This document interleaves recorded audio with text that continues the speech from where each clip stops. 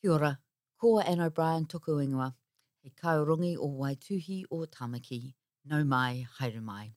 I'm Anne O'Brien, Director of the Auckland Writers Festival, Waituhi o Tamaki, and you're listening to a session podcast from our 2022 event. We hope you enjoy it. Timeless Tales. The traditions of fable and myth, from Ovid's Metamorphoses, the tales of Aesop and Grimm, Homer's Iliad, and the Purako of Polynesia, to name a few, have acted as compasses for millennia, exploring human experience and answering timeless questions. Join two contemporary New Zealand writers at the height of their powers, Commonwealth Prize winner and Man Booker shortlisted Lloyd Jones, and 2022 Ockham New Zealand Book Awards Jan Medlicott Acorn Prize Fiction winner Whiti Hiriaka, in conversation with Claire Mabey, to interrogate the history and power of these ancient storytelling forms and why each has chosen them for their recent narratives. I ngā mana, i ngā reo, i ngā iwi, tēnā koutou katoa. Ko Claire Mabey tōku ingoa, tēnā koutou katoa. Welcome to this session called Timeless Tales with Whiti Hiriaka, award-winning novelist and playwright. Ngāti Tūwharetoa, Te Arawa, Ngāti Whakaue, Tūharangi Pākehā, won a New Zealand Children and Young Adults Book Award for the novel Legacy. And her novel, the one we'll be discussing today, Kurangai Tuku, won the Jan Medlicott Acorn Prize for Fiction at the 2022 Ockham New Zealand Book Awards. God bless Jan. Thank you. And Lloyd Jones, whose books include the Commonwealth Prize winner and Man Booker shortlisted Mr. Pip, the Berlin International Literature Prize shortlisted Hand Me Down World, and the New York Times notable book biography. And of course, he is the author of the latest novel and subject of conversation today, The Fish. Welcome, Lloyd. My name is Claire Mabey. I'm the founder of Verb Wellington. And some housekeeping. I'm told you to please have your phones on silent, to wear a mask for the safety of yourself and others. And if you would like to share stuff on social media, please do so with the consideration of your fellow audience members in mind. So today we're here to discuss the history and power of ancient storytelling forms in relation to the groundbreaking novel Kurangai Tuku by Whiti Hiriaka and Lloyd Jones' very beguiling novel The Fish. Both books, to my mind, are about the nature of storytelling themselves, why we tell things, how we tell them, who does the telling, and why that's important. And before we get started, our authors are going to do a reading from the novels to get us into the world of both books. Whiti, could you please read? Kia ora.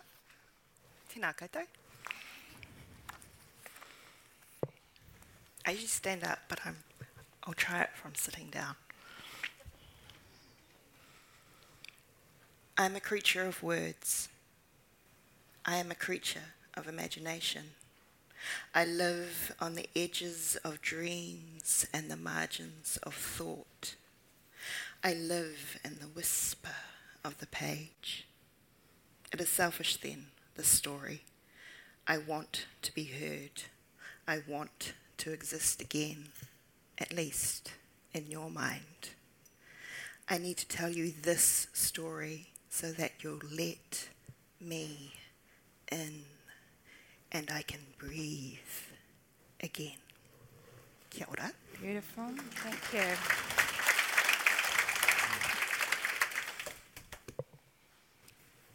Yep.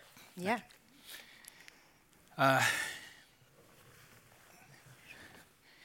It's kind of unusual. I'm reading almost from the end of the book instead of the front of the book, but we were told just one paragraph, so this is it. Fish, we call them. His halfway intelligent bearing, his eyes that did not close. He often looked like he was listening to himself think. He invited scrutiny. Whenever you looked at him, the points of his eyes shifted further apart, as if he was aware of the mystery of himself and was making space for our curiosity. Right from the first time we picked him up, and later when we held him, there was a transfer of interest where the fish began to return the same curiosity to us. In the end, it had come down to who was first to get the story down. Thank you, Lloyd. I wanted short paragraphs because there is so much to talk about. today. And also, I think both of those passages tell us something about point of view. And both of these novels are hugely reliant on who is telling the story and why they're telling it. And we're working with two very different books that have a lot of intersections. And The Fish, we could say, falls in a tradition of allegory or magic realism. It interplays with other texts that have mythological status, like Homer is mentioned. And then we have Kurangai Tuku, which is a pūrākau from a te ao Māori world. And I wanted us to start by looking at that distinction. And I wondered, Whiti, if you could tell us about what do you think about myth in relation to pūrākau? Yeah, so sometimes when I'm talking about Kurangai Tuku, people want to put it in the realm of myth, and I usually kind of push back at that. Yes, it is sort of mythical, but pūrākau are different from myth. Pūrākau encompass histories. They encompass living stories. They're stories that continue to live. They're part of whakapapa. They're part of the world that we're in now. And sometimes, if I'm feeling particularly salty, which is often, I'll argue that putting Māori pūrākau in the category of myth often puts it in the kind of category of children's stories. And in that way, it's another way to subjugate mātauranga Māori. It's another way to say, yeah, that was good back then, but it doesn't apply now. So, yeah, depending on how salty I'm feeling, I seem to be feeling salty today because I brought it up myself. I'll talk about that. So yeah, there are people who are alive who whakapapa to both Hatupatu and Kurangai Tuku. So it's important that it's not this thing that lives in the past. It is still a living, breathing entity. Thank you. I think it's a really important distinction to make as we go into these books and talk about them in depth. So Lloyd, I wanted to ask you about The Fish. It's a story about writing itself. The narrator is a writer and he tells us this explicitly. And interestingly, I wanted to bring up the child's point of view. I think it's a really important part of the book. And I wanted to ask you, why did you write it? Why did you do this book? Where did it come from? And I wanted to add to that question. For me, it felt like a continuation of your memoir, A History of Silence, and I wondered if there was a connection. Well, that's very astute. Yes. Well, yes. I'll answer that in a second if I may, but I just as Whiti was talking about that distinction you were making, and I had a little epiphany actually when I was reading your book, and we were talking about it just before when I encountered the kautuku as a sort of a totemic sort of creature that really placed your story here in New Zealand. It can't be anywhere else. No. It's here. Whereas my story really comes out of sort of the world of literature. It's sort of its story from the world of story. You make the point, who is telling this story and why? Very important. That relationship between what is told and who is telling it creates the tension and the reason and the urgency for a story to be told in the first place. Absolutely right. Where did The Fish come from? Out of the ocean, out of a familial disquiet. In this story, the narrator, the story begins with him as a child and ends with him being somebody about my age. So the story is being worked out as the narrator ages, I suppose. And the key word, I think, maybe he's naming. As he comes into the world, he's naming the world, and his older sister asks him to be his correspondent. Well, tucked into the word correspondent is correspondence, the equivalent of, the parallel. And he's asked to describe a world that he's not privy to. He cannot see it in its entirety.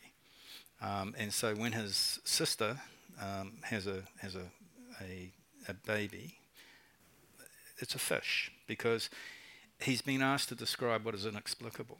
Where has this baby come from? Who is the father? And all the rest of it, you know. Kind of reverses the Kafka story where Gregor Samsa goes to bed as a man and wakes up an insect. Well, we start with a fish and he morphs into a human being a little bit. As to your very astute connection with family story, yes.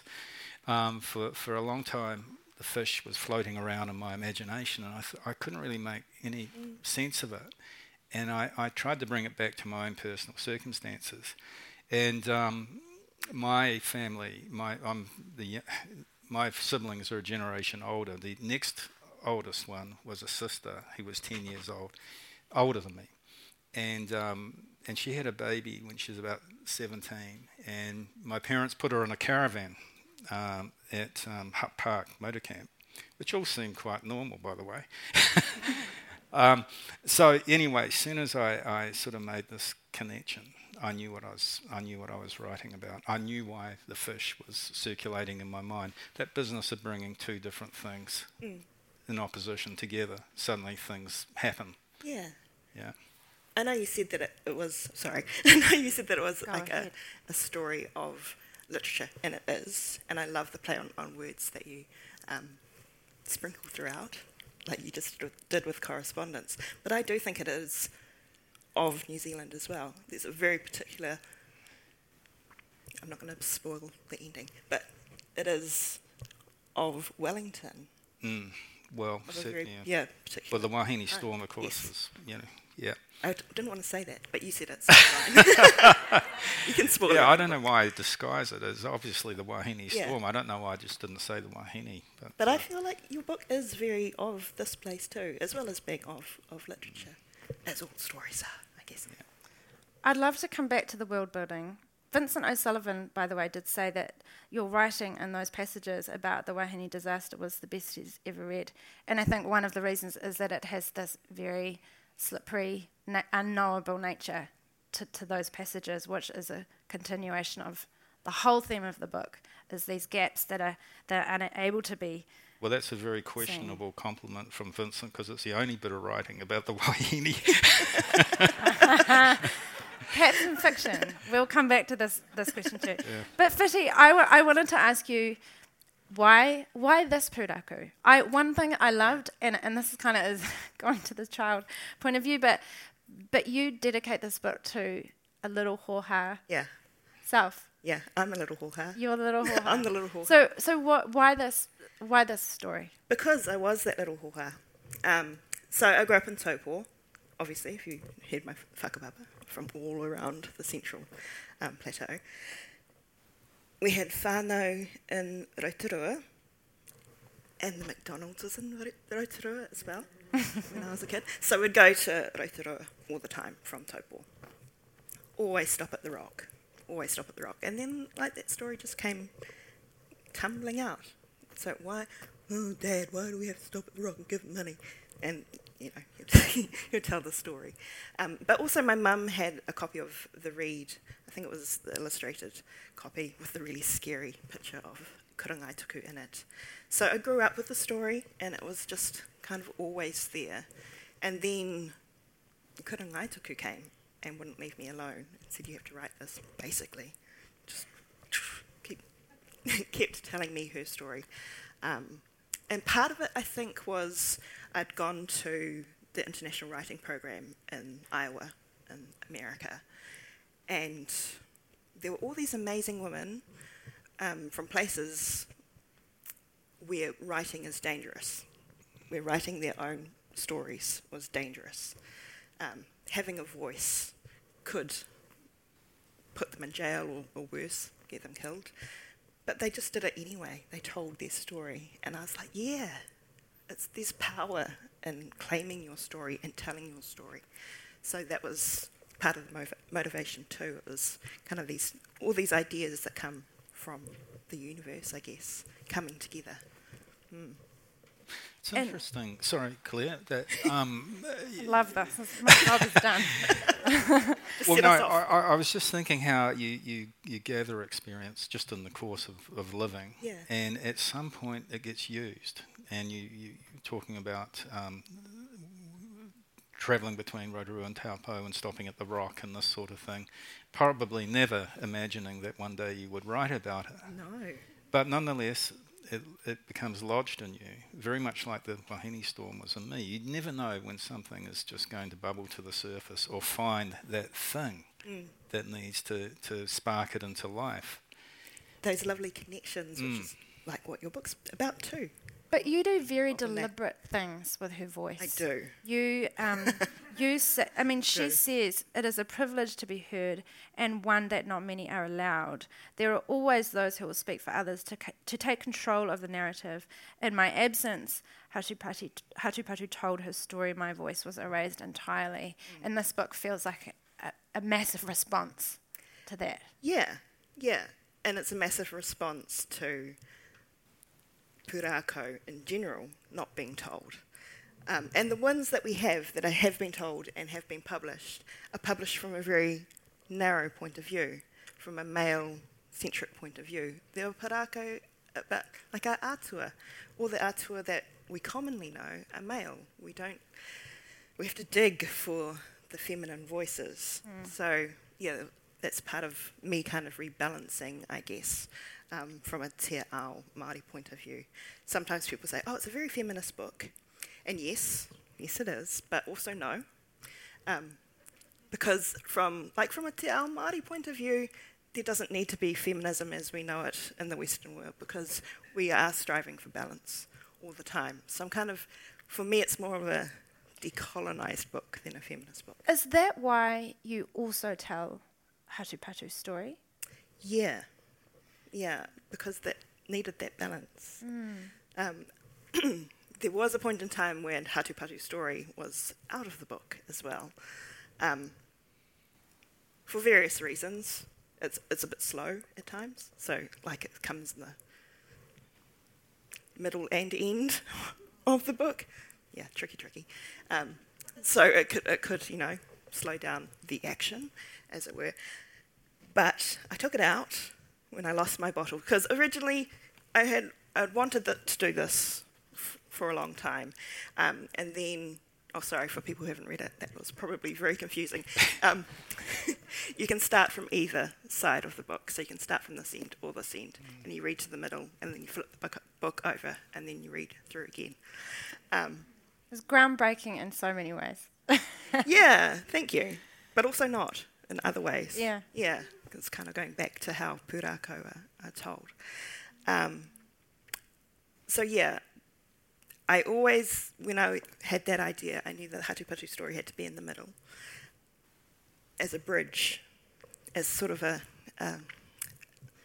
almost a palate cleanser between the two worlds. But I lost my bottle a bit, and I was like, okay, no, I'm just going to write it like a normal novel. What are you doing? This is too ambitious and gimmicky. So I took it out, and then I noticed I'd done such a good job, I guess, at weaving some of the themes through, that when I took out the Hatupatu story, I had to do a whole bunch of explaining of things that I didn't have to do when the Hatupatu story was in there. So I couldn't just pull it out. It left all these kind of wounds that I needed to suture.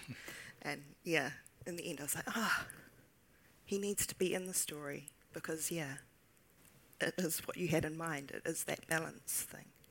You're talking about balance there, and I had a sense of the two stories being kind of enfolded, and structurally incredibly ambitious, I thought, because structure interests me. It seemed to me, I don't know if I've got this right or wrong, but it seemed to be like a koru. Yeah. You intended that? Yeah. So the stories. Thank God I got that right. But you give her an entire life. You start from her being called into being. You go down under. How much work did that take? Because there are so many tangible, visceral details to her life that make it feel. Who's read it? It feels like it's a very immersive book. You feel you are in her world completely, and it just seems to me like there's an incredible amount of work you must have done to get all of that in there in the way that you have done it. Yeah. So there's a lot of research, and And very foolishly, perhaps, I guess at the beginning of thinking about Kurangaituku, it was going to be from the beginning of time, which it still is. So it starts in Te Kore, because that's where everything starts, always starts in Te Kore. And I was going to stretch it to the end of time, which I sort of have cheated a little bit, because it does kind of go in that way. But originally it was going to be like the literal end of time kind of thing. That turned out to be a bit of a bigger task than I had anticipated. But yeah, I did a lot of research about anything I could find about Te Kore, about how storytelling was pre-colonial times. A lot of work in it actually is rhythmical and kind of at syntax level, which I am sorry, come to a lively talk with writers and they're like, syntax, meh. I thought it was incantatory, and it's sort of a very old, ancient style of introducing storytelling. Here is the origin of the story, of life itself, and starting in darkness and nothing and so on. And it sort of borrowed the technique of old, well, not borrowing, it is of itself, but it reminded me of old oral story techniques, you know. Success. Homeric, yeah. Well, yeah, Homeric, which... I'm getting A's, aren't I? But Lloyd, can we come to the fish and ask about your decision-making process and the way that you wrote the fish? Because for me, it really felt like a book about absence and about the people left behind to piece everything together. The Odyssey is referred to quite a few times in terms of the older sister, Carla, who leaves, and she's brought into the world through letters. And we learn through these letters that our character, our narrator, is that slippery kind of unreliable narrator, because he says things in his letters that are beautifully magical about the fish swimming up and down the bath, holding his breath, and Carla has to ask him, are you telling the truth? And so I wondered, as you were writing it, did you know that you were going to write those absences? Did you know that the fish's mother was never going to? Sorry, everybody. Say it. But what kinds of decisions did you have to make as you were creating your narrator, but also the fish, who is a very beguiling, perplexing character? Well, one thing is just to hold your nerve and keep this thing going. It's one of the things that appeals to me about fables. At their core is an imaginative risk, really. And so to some extent, I don't know what's going to happen when I'm writing. It is an act of exploration. I'm not sure where it's going to land until it's landed, But nonetheless, it's so strange how what you think you're making up is tracing out something already known to you. And certainly the absences you're talking about, it's an opportunity. There's only one witness to this life, and he's writing to Carla, so everything is invested in him. So the conundrum is this: what can you tell of a situation you can't see entirely into? So there's an opportunity to be inventive. The other thing I'll say about this is right at the start, he's over at the next door neighbour's place, and this woman has one book in the house. It's Moby Dick, and she says, it says here that a whale bit his leg off, but we know, why would he just bite a leg off? Why not all of them? And she's a little incredulous, And he says, well, do you think it's true? And she says, do you think it's true? And he says, well, does it have to be? Can't it just be an idea? And so, in a way, it's that sort of lodges in him So the fish is really his Moby Dick, I suppose. And the other thing, if I can just say, there's another scene down by the river where he happens upon a couple having sex in the back seat of the car, and the man is angry as hell when he sees him, but the woman calls him over to the other side of the car and asks him if she can just hold on to his wrist, and then they resume having sex. But he can't see it. He's looking over the top of the car. So he's connected to an event he can't see, very much the situation in his family. He's connected, but he can't really make sense of it all. There's a quote in the book that I've written down because for me it is the heart of the whole thing, and it says, he's talking to Carla, who has asked him who got the fish's mother pregnant. It's a mystery in the book that we don't ever know. And he says, I tell her I don't know. I was too young. I could not see the fullness of the lives I was connected to. And it encapsulates everything, I think. And it made me wonder, and I feel like this is maybe the crux of our conversation, is why is it that these forms of storytelling can tell us the truth? And it feels like an ongoing conversation about the nature of fiction. But why is fiction truthful? Thanks, Lloyd. Go. Write a thesis on the fly. Well, Kuranga Toku, it feels like you're telling truth about why this character needed to tell her own story. Yeah.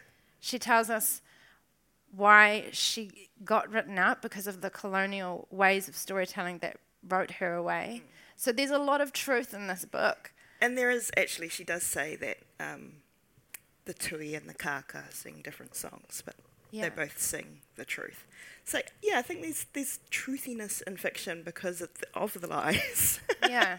Because you have a fish baby that becomes more than just the baby. It becomes the narrator's inability to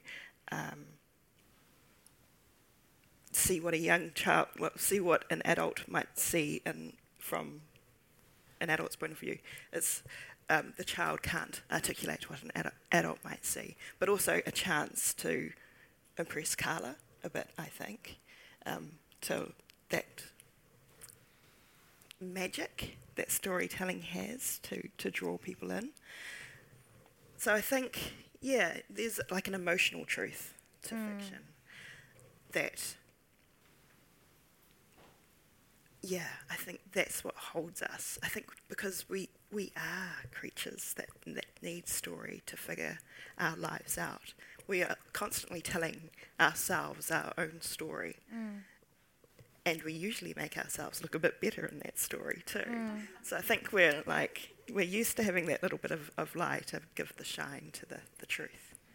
And Lloyd, I mean, I keep wondering about the decision around the character of the fish, and because he doesn't really speak for himself ever. We're always seeing him through someone else's eyes.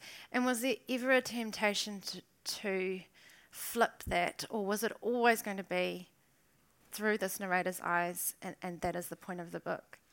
In an earlier draft, I did write in the first person from the fish's point of view. Oh. But then I thought, that's just a literary trick. I'm not really... Why have I done that? It hasn't landed anywhere interesting. But then when I kind of made the idea of a fish a construction, because he is, of this family's anxieties and shame, then it became more interesting. And then the need to create the fish was much more evident. Yeah. And because I'm interested because reading reviews and listening to people's interpretations of the fish, I get a sense that people want to try and categorize this character. They want to say, people have read him in quite different ways. And I wondered if that was how that feels for you as his creator. It's a really difficult question, because part of me wants to make something up on the fly, and another part doesn't want to say anything because I don't want to take the space that the reader of the reader. I don't want to tell a reader what to think. Whatever a reader may think is actually correct. And whatever a reader brings, don't forget, I always feel, like it's a well-known sort of thing, that a reading experience is a collaborative act. The reader brings their experience to the text, and whatever they create out of that is fine. So I don't want to give any idea that there's a right and wrong, and be quite honestly, the ambivalence is something I was trying to attain, because at various times the fish is an it, and at other times it's a he. Now the person who isn't named in the whole thing is his mother, and she's ethereal and wild, and she's the more obvious candidate to have a name. The fish also has a name, and he sort of grows into that name. But I don't know. I think when the fantastic sort of bubbles into everyday life, it's not actually the fantastic's the most interesting thing. It's the lives around the fantastic. So the reaction of the family around the fish is the more interesting and odd.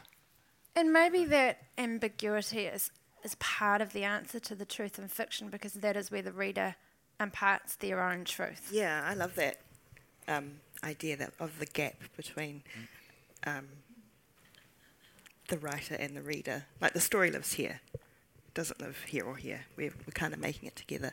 I love that kind of idea of, that through the medium of a book we're talking, we're creating together.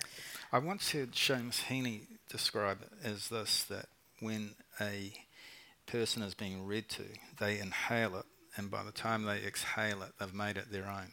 Yeah. Oh, Seamus. Well, one question I did have is, what is the distance between you and this character and you and that narrator?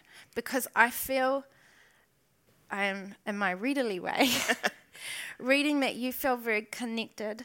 Like, how close are you, and how close are you to that narrator? Because I really couldn't help thinking about your memoir. And is this for you a writing of a truth, an extended... Because that is the nature of mythology, is that these stories keep coming back, they keep iterating. They have a framework there that is telling us something that we need to continuously work out. And I just wondered what the distance is. Like, how much are you working out for yourself through these characters? Lloyd. I was looking very interested in your reply then. Actually, in this instance, it's a lot of it is kind of dredged up from my own childhood, and the caravan was very, very real, and so was the storm, and bringing those two things together, well, if the fish is a fish, the fish is going to survive a storm like this. But does it? Does he or it? That distance, the gap between the authorial I, and the narrator is always an interesting one. I think it dovetails. I think you sort of move in and out of something that's approximately you and some other I that is more speculative. Yeah. This is a bit telling, isn't it? Yeah. You did wear wings. I did wear wings, and I do dress up as Karangaituku quite a lot. So, there was a point in time where I felt like Karangaituku was taking over my life, and she was a lot. So I had to create rituals around getting into work, just because I needed to separate me from Karangaituku and not be this very intense bird type person. But I think there was a thing that I excised from the book, where I put myself actually in the book as well, and I was apologising for being a terrible writer, apologising to Karangaituku for being a poor vessel for her voice. So at one point I kind of imagined myself, in the book, Karangaituku speaks through a tui that can speak. So at some point in time I imagined myself as that tui as well.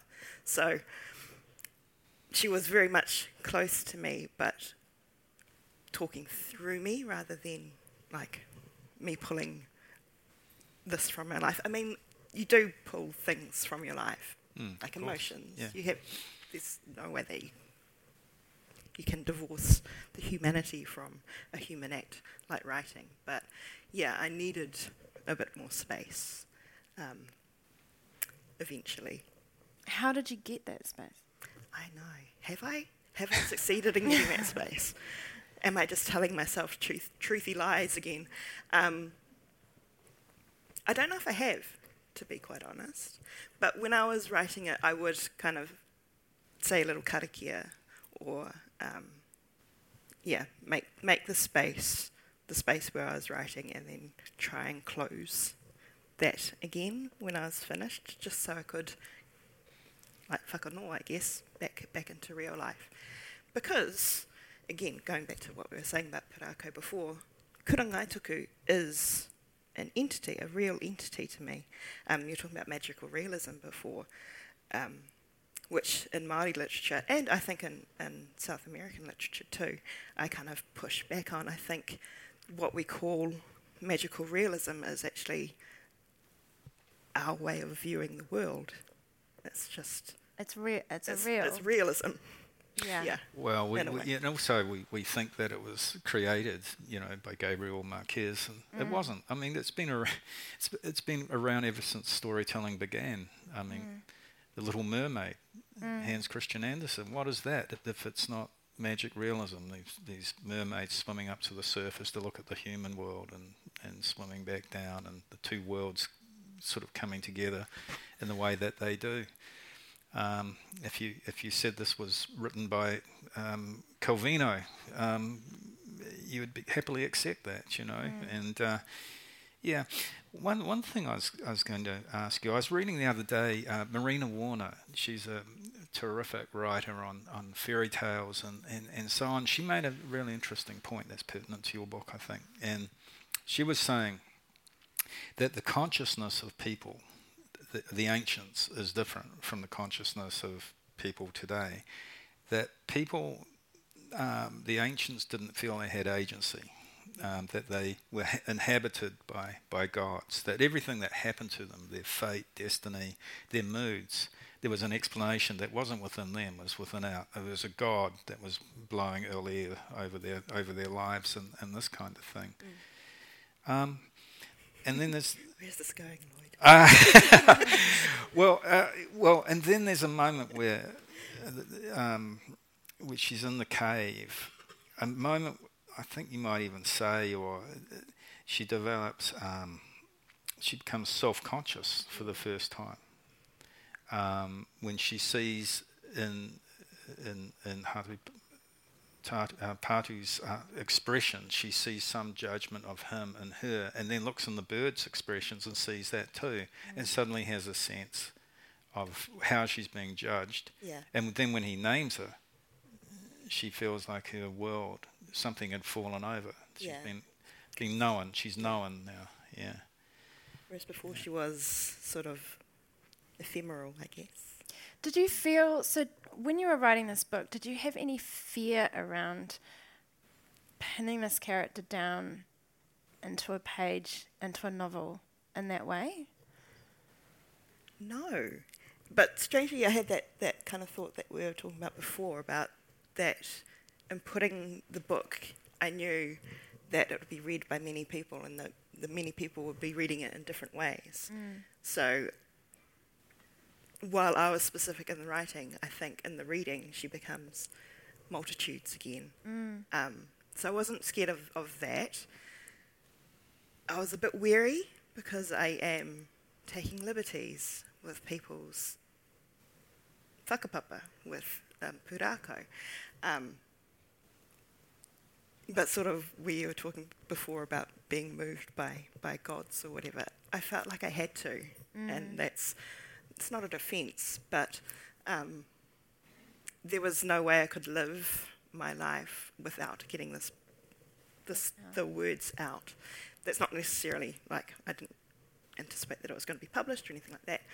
Fingers crossed, all that kind of thing when you're a writer. But for my own peace, I needed to write this story, to tell this story.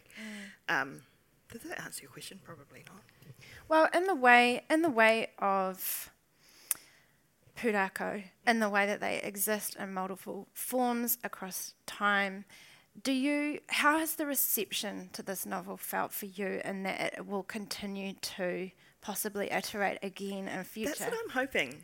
Like, people are like, oh, is this like the Kurangaituku story? It's like, no, it's a Kurangaituku story. Even in the spelling of her name.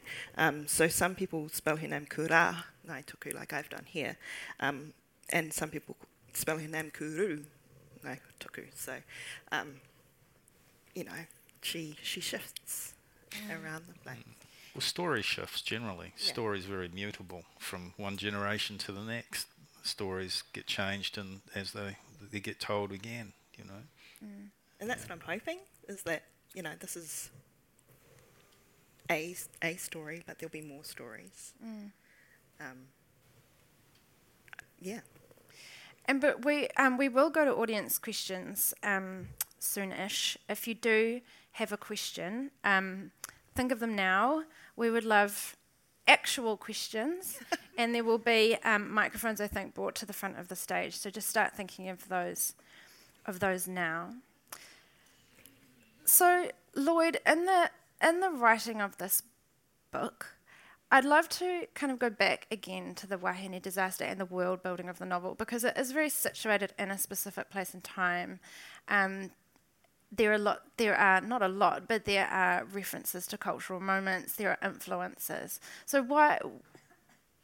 And that now I feel like the insights you've given us is because of what you're drawing from in your own life. But is there a real truth to that world, or is that world also slightly slippery?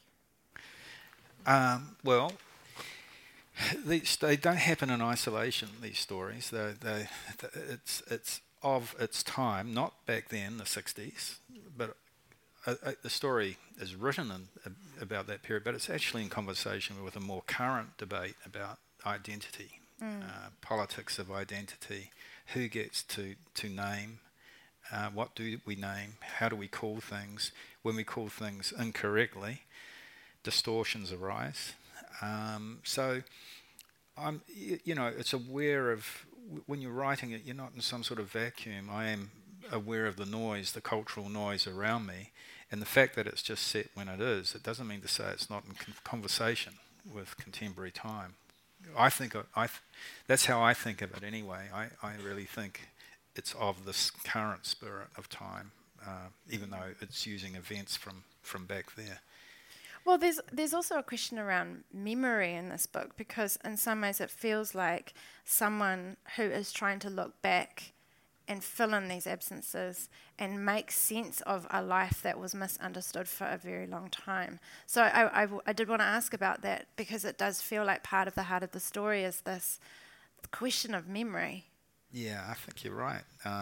It's a regathering, a recollection.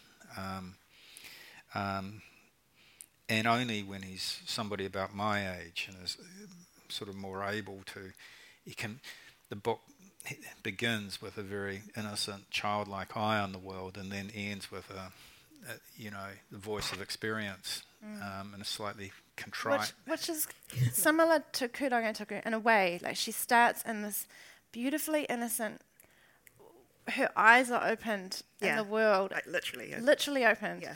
And that is one thing when I first got this task, I was like, God, these books are very different. but actually there's some really beautiful similarities in that way. And I think that also that is the heart of this conversation, is that these stories do help us come from one place of innocence into a different place at the end of it.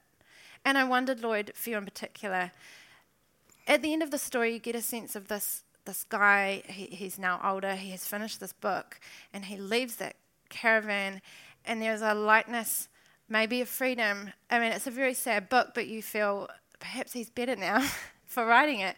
And I wondered if you felt better for writing it. These things were never asked to writers in the old days. New gen, hashtag new gen. Oh God, I was bloody happy I was finished with it.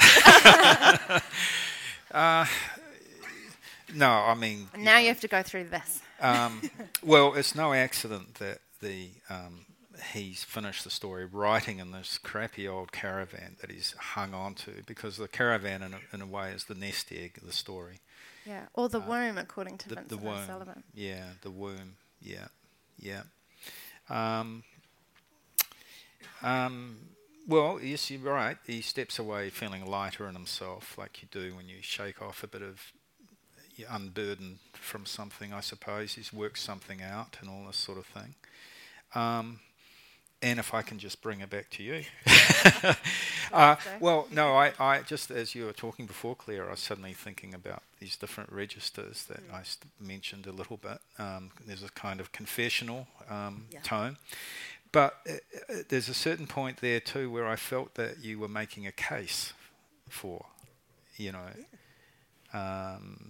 which was sort of interesting. The tone shifted from the fantastic into an everyday kind of insistence about how things really are. Here are the facts. Here are the facts. I think you used that line actually. Yeah, and I liked the idea. Yeah, it's that kind of reclaiming of voice and reclaiming of the story. But she is slippery, like your characters too. I mean, she says it's the facts, but is it? Can you trust her? Probably not. But she does have an agenda in the book, and it was very clear to me, hopefully it's clear to everyone else, that she did want to live in your head again. She wants to be in everyone's head. So in a way, she's beguiling you in the beginning, and then when she's got her hooks in you, she can So you're her agent. I am. Letting her into our heads. Sorry. That's so brilliant. Do we have questions from the audience? Do we have microphones already? At the back. They're at the back. So if you have questions, please make your way the to point the of these stories too. Why tell this story back then? And I think you mentioned for social cohesion and this sort of thing. It's one thing to say, be fearful if you leave this camp. It's quite another to say there's a monster out there that's waiting to devour you, that has an appetite for human flesh. Yeah. So the value of story, a cautionary story, quite important, I think. Always been important, I suppose. Story is cautionary in that effect, but with myth in particular, there's a reason for these stories to be told. Yeah. It's the way we survived. That's why we're here still, because we didn't go into those forests with the monsters. Perhaps someone brave did. While we're waiting for some questions, I wanted to ask you both about your influences. I've got a question. Oh, we've got a question.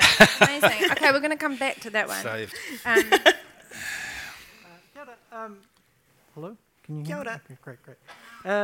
It was real interesting. You kind of touched on how there was the story of Moby Dick, and there's an idea about, one of your characters questioning whether a sperm whale would eat a leg. And it was it doesn't actually matter that we're warning about the sperm whale. There's just this kind of idea in that's intriguing for a story. But at the same time, do you think there is room in a Moby Dick story for someone who actually knows about sperm whales to be is there space within the myth of Moby Dick that could ground things more, and because they kind of do the same thing with Shark Week, right? You're asking, can I rewrite Moby Dick?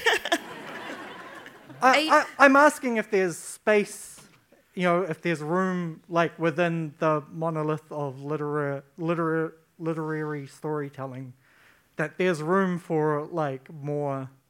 Are you saying, do you think we should have an annotated Moby Dick by a whale expert? Is that what you mean? To insert that? I guess it's the thing that makes me interested in that thought is the fact that, even though it's nice to have stories that say, be wary of the ocean and be wary of these things, it might also be great if it's sperm whales, they chill, I think that, Is it rebalancing? maybe I'm inspired by the Kurungai Tuku story. I'm like, where's the sperm whales? Yeah, I should put more sperm whales in my book. Well, where's the voice of the whale? Yeah. Yeah. Yeah. As an author who is trying to find a device to warn people about. Okay, I think we might just go with, is there room for a voice of the whale? We'll leave it there. Yeah, Thank you. I tried. I'm so sorry. Thank you. No, it's great. It's a very provocative question. Actually, your question is really, can stories be rewritten? And absolutely. I mean, the whole history of literature is a rewriting. It's just story being written over the top of old stories and so on. And you can find threads from contemporary stories all the way back, to the beginning of time. The Book of Job, Old Testament, that story is being told a gazillion times in different ways, different And forms. in Moby Dick. Yeah. Yeah. So it's a quest novel. Yeah. And that is what The Fish kind of is all about, isn't it? Is this quest, these people that leave, have these adventures, but it's told from someone who is left behind. And there's the Odyssey. So we've got Homer, we've got Robinson Crusoe, we've got Moby Dick, and these are what our narrator is. They're little touchstones. They're somebody growing into a young person growing a literary conscience, and suddenly being aware that what one is reading on the page finds some correspondence in one's life. And there's a bit there where he's talking about, he has to write an essay, I think, on Penelope, in the Odyssey, stitching the shroud and unstitching it. It's about time, playing for time, and it's about an absence, waiting for Odysseus to come home and all this sort of thing, and he's waiting for his older sister to come home, and she has all these stories, which really, she's an unreliable narrator too. His stories do not match with reality. Yeah. So, that's. I didn't really want to spell that out. I was just hoping that perhaps readers would. No, the narrator was very much Penelope for me. Like unstitching his memory and then putting them back in a new tapestry. Yes. Yeah. Thank you for that question. Do we have another one? I can't quite. Yes, we do. Thank you. Sorry, you kind of answered my question before by answering the previous question. I was basically going to ask, without the cultural context that both your books have fitted into or have been written from, how do you think they would fit? Like, how do they become relevant to other people? Because purely from a perspective of I can answer that question. And being told that it's not relevant for everyone. Well, some years ago in Germany, a literary critic said to me, "We know you," and he didn't really mean me specifically. He meant a white person from a colonial society, and his assumption was, if he knew a white South African's writer's story or a white Australian's, story, then he knew them all. And at first I was kind of resentful about that because, the special thing about writing's in the particulars, and here you were being just sort of written off. But I actually know what he was after. He was after this story, because this story can't be told anywhere else in the world. It is of this place. There's no question about it. The language and the fauna and flora, everything about it is integrated into here. And so when you have conversations about national literature, I've always been a bit wary of those sorts of conversations. And in the past, I kind of rejected it, but I'm not sure that I'm right now. And maybe this is all about a kind of a shift that you're representing here, Whiti. Oh, kia ora. And breathing life into these old stories, giving them a currency. So if you were going to give a book to somebody visiting this country, or give us a book, give me a story here that says something about your place that's particular to your place, I think you would go for that book. Yeah. Does that sort of... Yeah, no, I'm Palestinian but grew up here. And my story is just as relevant, but doesn't necessarily apply to anyone and everyone, and I feel like you hold it both in this specific There's place. a beauty in And being really specific about your story and your experience and the culture that it comes from that makes it paradoxically universal. Yeah. Like if you're really specific about it, about a place, then people from everywhere, people from overseas have been really kurangai tuku, were afraid that they wouldn't get it, but they're like, oh no, we get it. Like we don't get some of the language, of course, but we get it. Whereas if I'd been quite vague about it and tried to kind of second guess where it might have been for overseas readers, I don't think they would have resonated with it as well, because like we were talking about before, there's an emotional truth about being true to your story, which people recognise. But it's that inhale and exhale. And telling the story that only you could tell. Yeah. Yeah. Yeah, and it's, story, it's a universal thing. We can understand it. If we're just given a little bit of information, because we are the map makers. When we're reading, we are making the story. We just need a little bit of information, detail. It doesn't matter where the detail is coming from the other side of the world or here or whatever. It's a wonderful, wonderful thing. Great gift. You think about how the same stories sort of crop up. I mean, there's the Birdman was back in Mesopotamia, for goodness sakes, and Easter Island, all over Melanesia. Same sort of motifs keep sort of surfacing and but being spoken of in different ways, So I'm never sure whether it's because the architecture of the brain is the same, for people across the world, that we are wired in a particular way to grasp story, or whether it was because of the diffusion of story. We're used to the idea of the Silk Road, goods being dispersed along the Silk Road and so on, but so was story. Story was being dispersed, from the Middle East through the Levantine, up through Turkey into Poland, Germany, all these stories in flux. And so you get the same story being retold.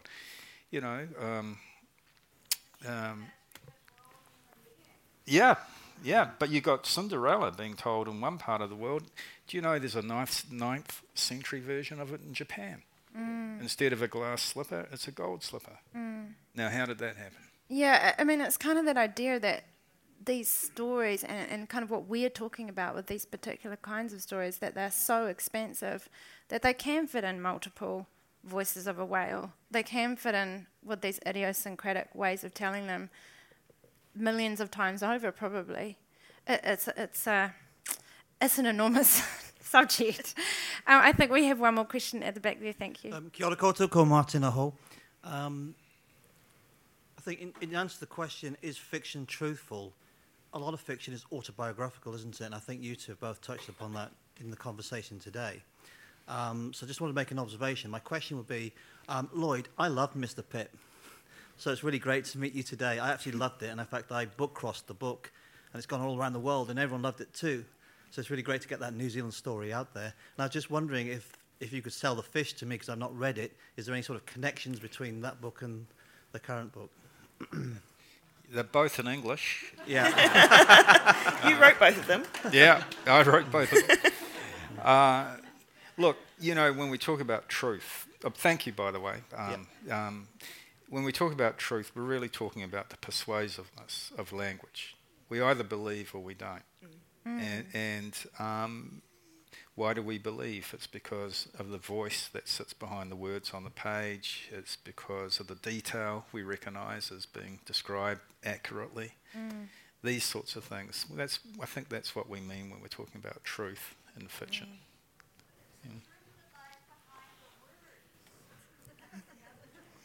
The words are the truth. That's not...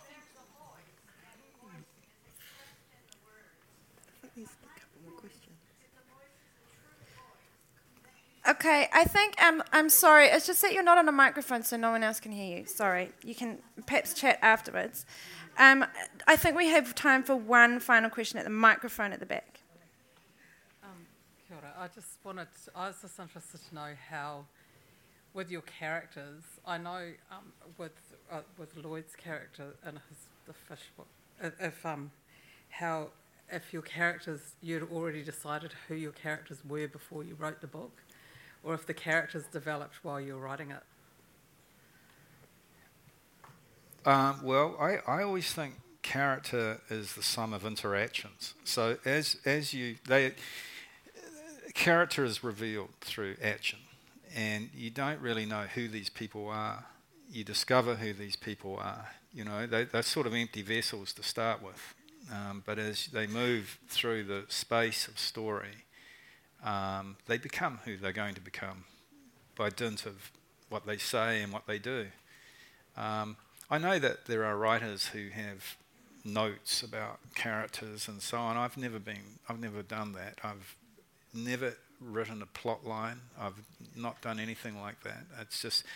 It's always been for it to have a little bit of magic. It has to happen as if it was a little bit of magic on the page, you know. So for the reader to get that spark, I've got to feel that spark. And if it's already, it's like painting by numbers. If you do it any other way, if you just map out a storyline or something like that, yeah.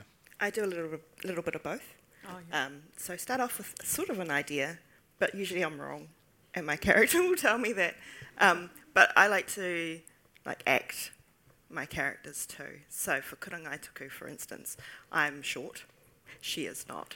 So trying to imagine what the world would look like from literally her perspective was a bit of a leap, I guess, for character. So I had to kind of go a bit of background research to get to those sort of ideas. But yeah, it's mostly through her interactions and her actions on the page. Oh, yeah, that you discover who she is. Yeah. Thank you. Thank you very much for that question. Thank you so much for that hour that flew by. Thank you for your magic. They really are two extraordinary novels. And I can see them living on in lots of ways, in the ways that these stories continue to live on in our minds. So thank you very much. Thank you for those great questions. Thank you for coming. Whitty and Lloyd will be out at the author signing table if you would like to get your book signed, buy the book, and continue some conversations if you would like to. And Please thank give you, Claire. our authors. Thank you, Claire. Pleasure. Yeah. So fun. Good Thank talk. you so much. Thank you, everyone. Tēnā koe. You've been listening to a podcast from the 2022 Auckland Writers' Festival Waituhi o Tamaki. You can find a range of other festival talks, interviews and discussions on iTunes, SoundCloud and on our website, writersfestival.co.nz.